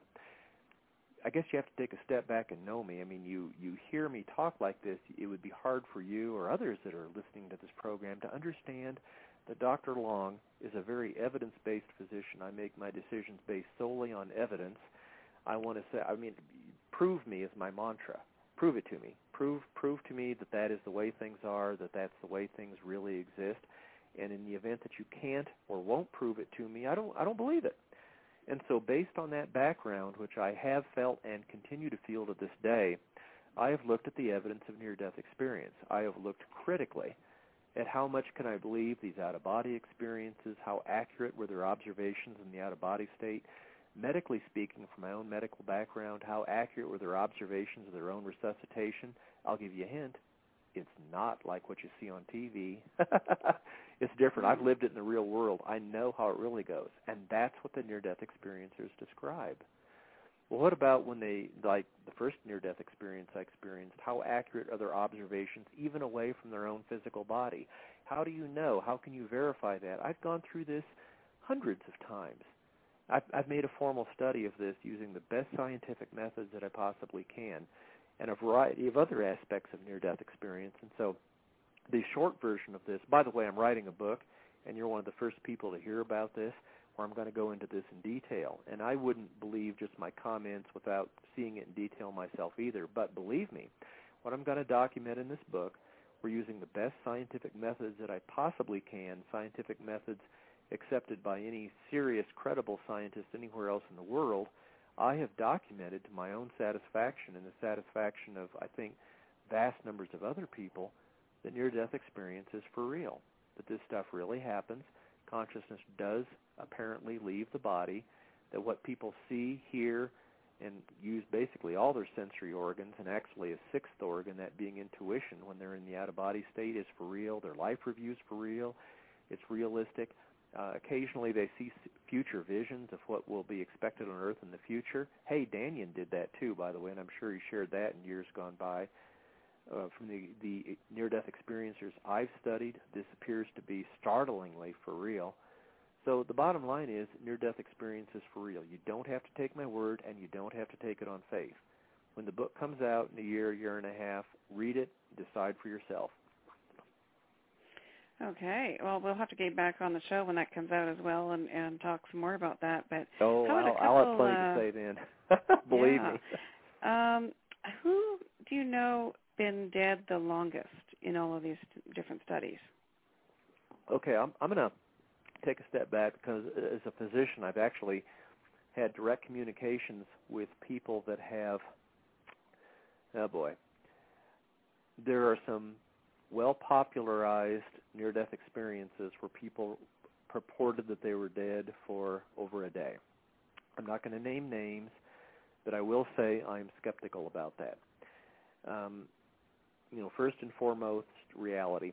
I have talked directly with physicians who have done research articles about people that have been dead, especially children, for 30 minutes or more.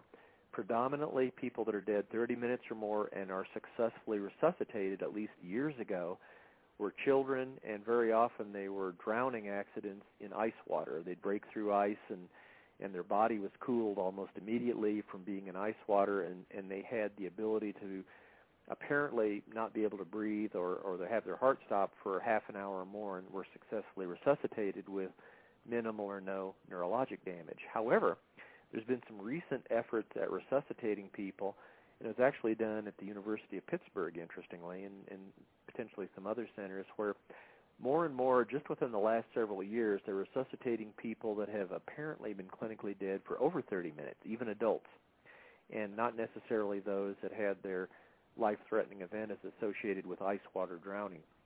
Now, what's really, really interesting about this is that we're going to have more and more of these people have near-death experiences. In fact, there was an interesting TV show, and I won't mention the channel, but they were talking with me about this near-death experiencer who, went through these really, really, truly cutting-edge resuscitation efforts where we're getting people turned back and brought back to life, whereas even 5 years ago it would have been considered impossible. And, of course, more and more of these people are going to have near-death experiences.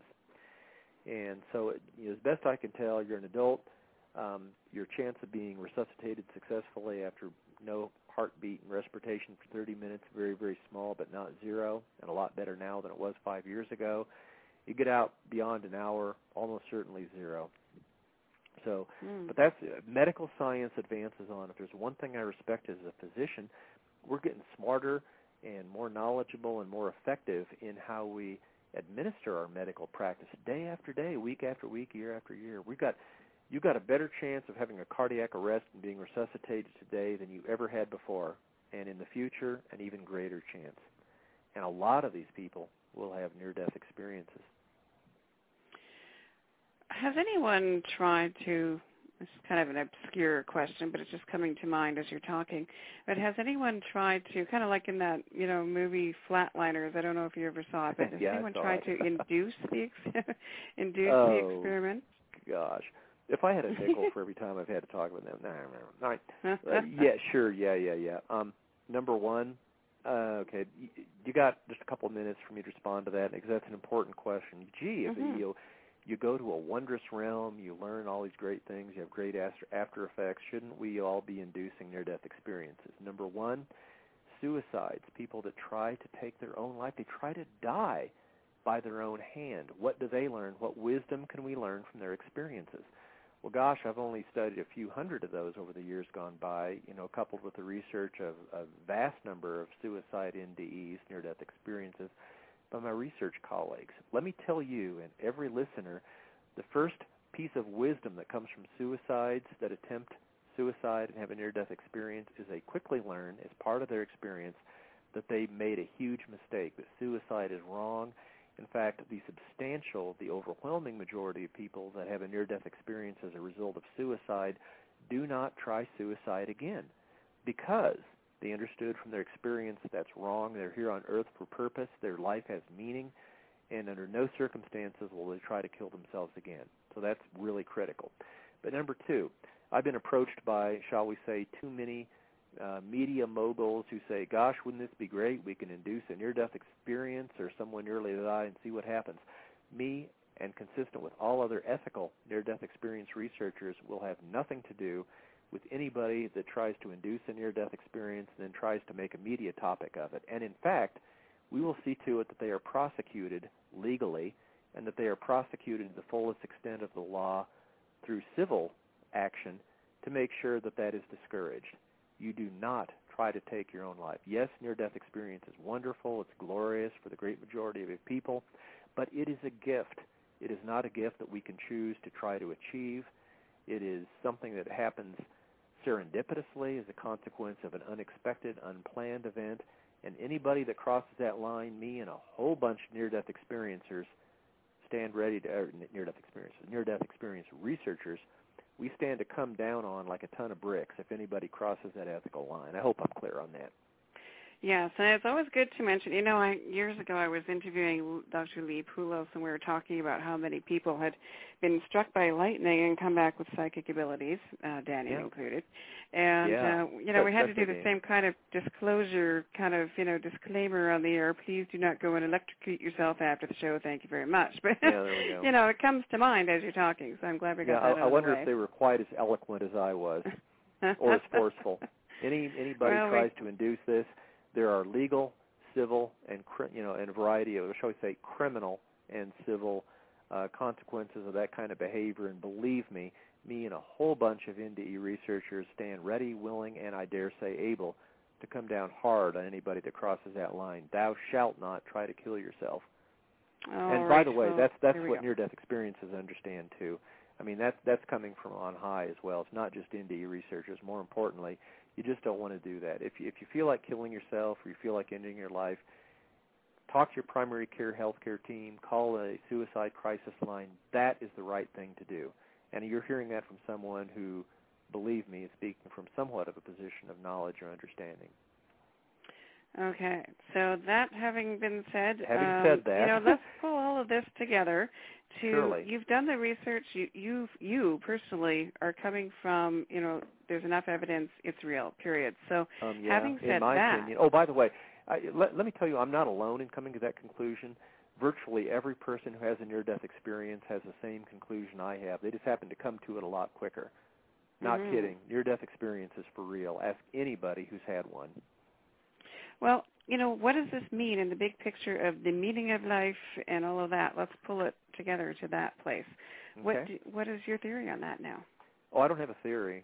Can I be less than humble, please? Okay. Please do. I would be anyway. I'm kidding. No, I've heard so many people. We studied this. We studied near-death experiencers come back and they have some insights into what we're doing here on Earth. I'll answer that. It happens to do with lessons of love. It happens to do with relationships, especially loving relationships, and very typically loving relationships with their family and especially children. That seems to be one of the dominant reasons that people are aware that they need to return from the heavenly realms back down to earth to continue to live their life. By the way, that's not hypothesis. I'm not guessing. That's my conclusion from vast numbers of near-death experiencers and totally consistent with the findings of multiple other near-death experience researchers. This is factual. But above and beyond that, I mean, the overwhelming message is that if you want to judge yourself in some way, judge yourself as a beloved child or childess of God, because believe me, I hear that overwhelmingly consistently. That is what we all are. We are beloved beyond what we could possibly know, what we could possibly understand, or even believe in our earthly existence. But it's true that our life is meaningful, purposeful, and has direction and lessons for us and value for us that is vastly beyond what we could possibly know with our day-to-day normal earthly existence. I mean, this is the big amazing thing. Wow, I had no idea. As a doctor, you're born, live, die. Oh, whoa, boy, did I learn when I studied near-death experiences. There's a whole new universe to this. There's a whole new reality, and it's very, very positive and good. It's very, very much a part of why we're here. So, we're a couple of minutes to the top of the hour, and you're talking to, you're preaching to the converted in some form already, because at least in theory, a News for the Soul listener would already be aware of themselves being more than the physical, and thus lay on the, seeking path in life, in this place. Trying to kind of bring that into a place where, I want to know. I want to come from knowing, and they want to come from knowing, Good. So do I. Yeah. Now you're preaching to the choir, that being me, but go ahead. Yeah, because when, News for the Soul is all about empowerment and coming from direct experience, and, we've covered that we aren't going from direct experience in that way. So how can we assimilate this information and really know? Right. Oh, that's a really good question. How can you really know? How can you go beyond faith and say, I get it, I understand this? Number one, talk to as many near-death experiences as you can. Listen to this show. Every single time it's on, I'm sure there's going to be near-death experiencers in the future. Are you hearing me, listeners? This show will bring you the original source of data that you can decide. IANDS, the International Association for Near-Death Experiences, has near-death experience groups all around the world. Look them up, IANDS.org. Go listen to these people, talk to them, ask questions, be as critical as you want. Go to the website that I have developed and that my soulmate Jody has developed, nderf.org. Read any one of the over 1,000 experiences posted on the website and join the bulletin board and be as critical as you want to be. Ask questions, be skeptical in your own way and in your own time, but believe the evidence. That's all I ask. There we go. Well, we are at the top of the hour. Dr. Jeffrey Long, thank you so much for taking time out to talk to us today. It has been a sincere pleasure. All right. Well, I hope we'll do it again soon and keep us in the loop with your upcoming book and such. Wonderful stuff. And I want to know. I'm going to be looking more. And, who knows, maybe we can do Near-Death Story of the Week segment on News for the Soul. That would be lovely. The stories they have to tell. Well, there we go. Thanks, everybody, for tuning in. This has been News for the Soul with Nicole Whitney. Visit us anytime online at www.newsforthesoul.com, where you can listen to all our previously aired shows at any time and so much more. Have a great week, and remember, what you focus on expands.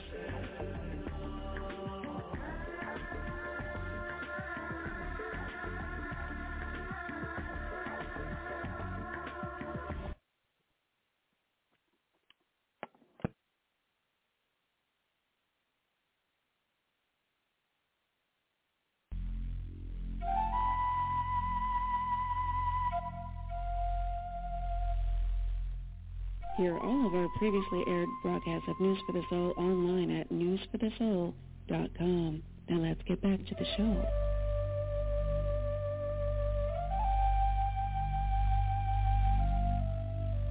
And we are back. Happy Friday. I'm Nicole Marie Whitney, founder of News for the Soul, life-changing talk radio from the uplifting to the unexplained, now in its 23rd year, and boy, are we busy this year. Right now, very excited to introduce you. Well, I don't need to introduce him, but you will remember him.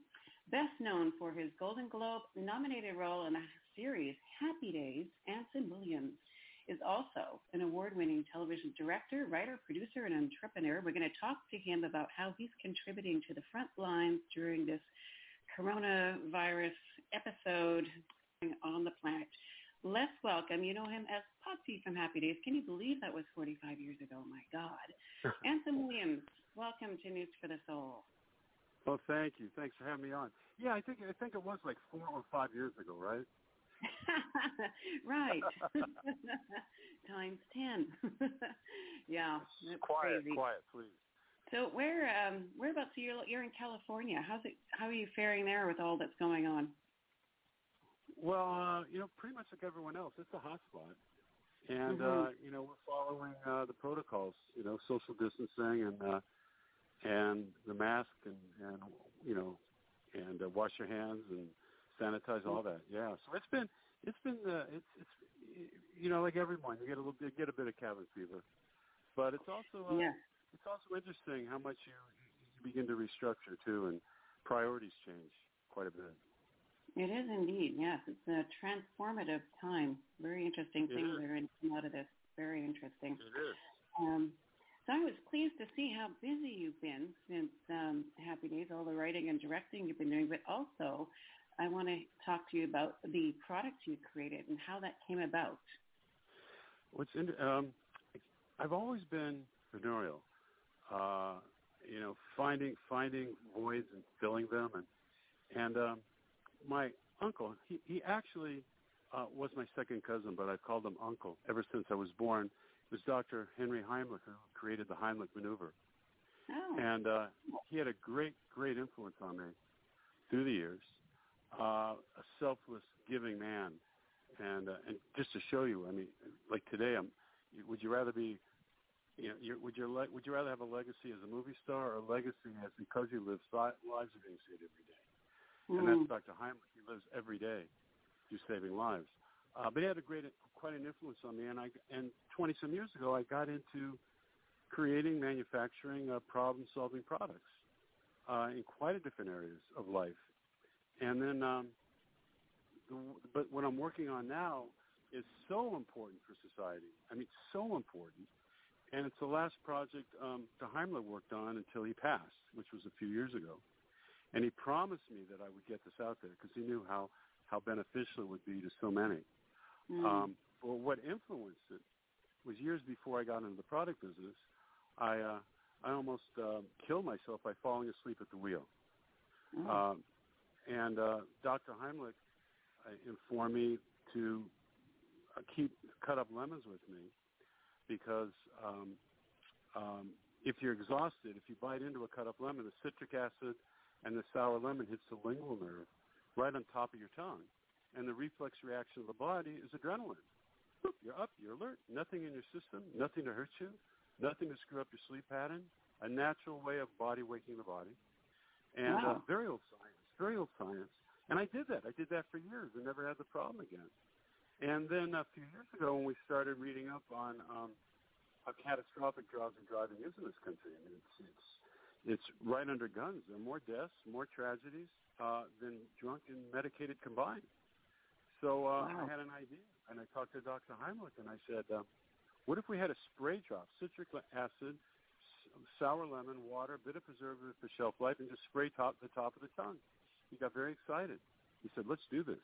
He said, this will save more lives than the Heimlich maneuver.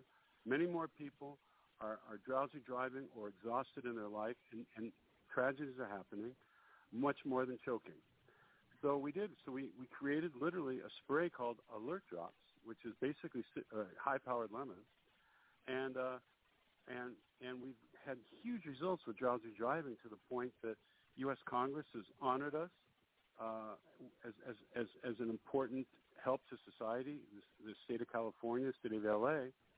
But as we were going forward with this, we found out it helped much more than drowsy driving. Anybody that needed to be alert, which are millions of people, it's all huge in the entertainment business because of these long hours, huge in the medical communities, huge students studying all night during exams. They're going to the hospital because they're overdosing on caffeine and energy damage their bodies and not screw up their sleep patterns. And now we've also found out in terms of exhaustion, it's been tremendous now with the coronavirus situation. We've donated thousands to the frontline workers who are absolutely exhausted, saving lives. And the Alert Drops is hugely helpful there. And also, the coronavirus is causing a lot of problems in homes where it's such a change of lifestyle for people.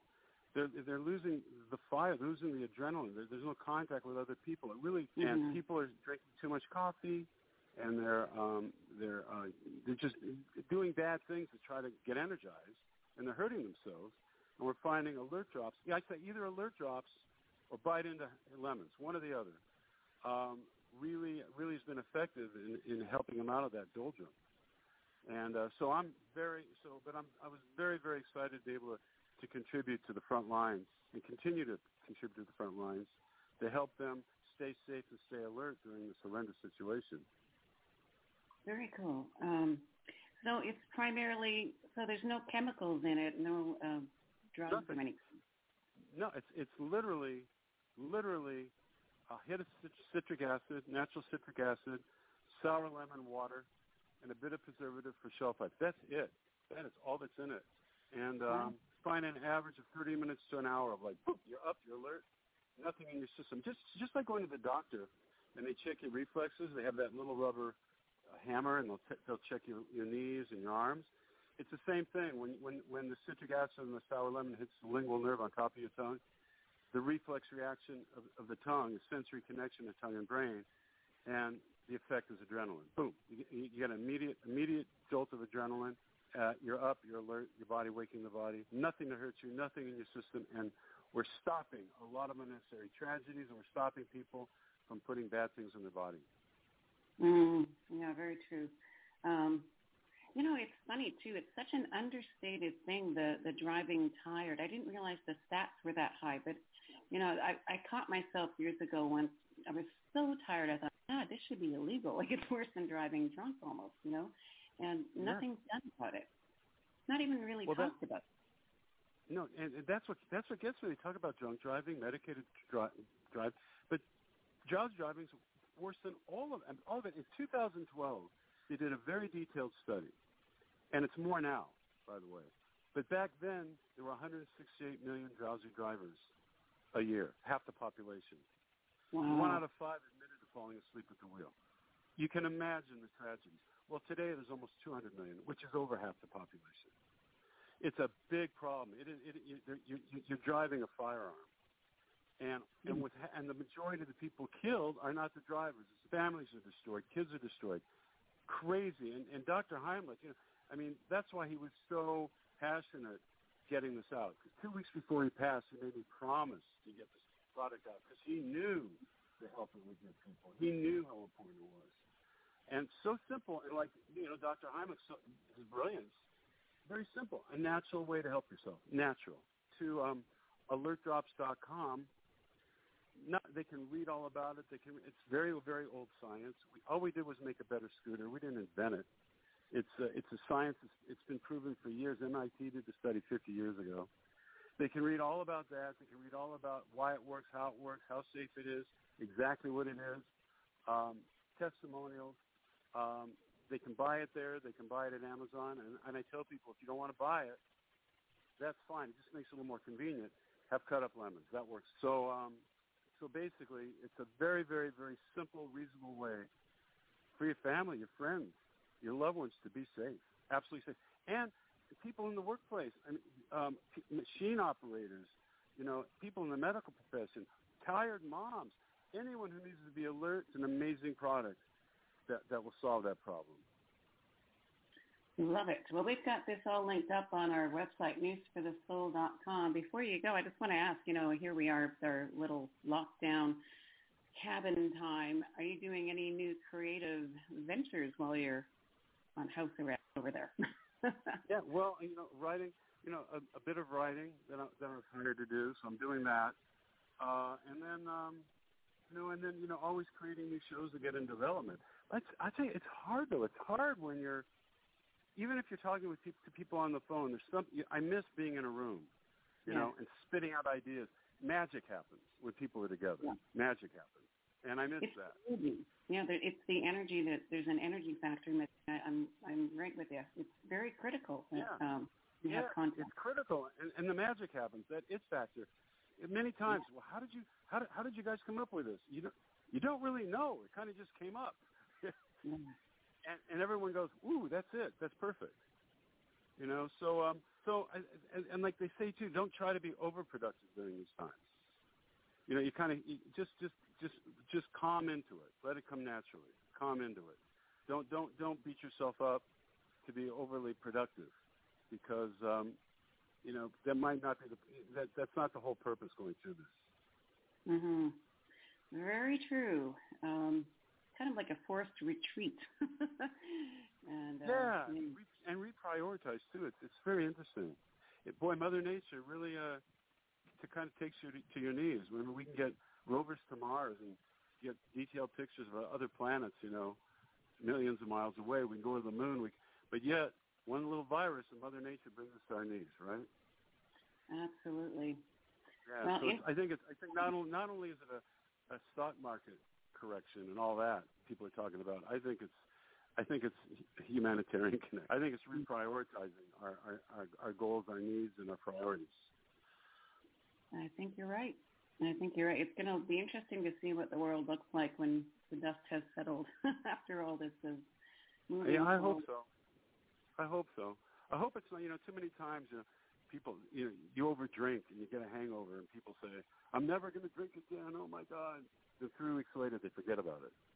So I'm hoping this isn't the same. I'm hoping this sticks, and really it sticks hard, and we become a kinder world and a less self-centered world, less self-involved world, and really look out for each other. And big business and everybody else start doing the right thing. Give back.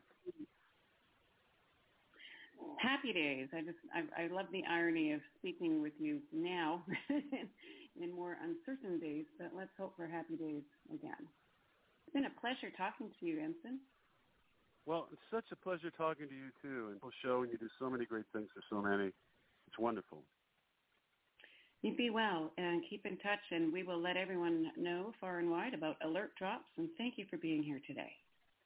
Thank you so much. God bless. We'll stay safe. We're going to get through this. Yes. Take care. Ensign Williams, Potsy from Happy Days. Wow. We're going to be back with more right after this.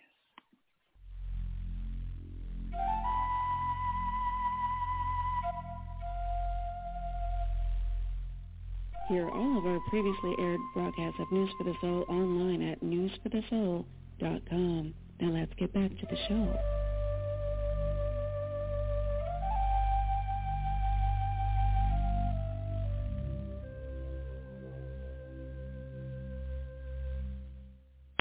With the Lucky Land Slots, you can get lucky just about anywhere.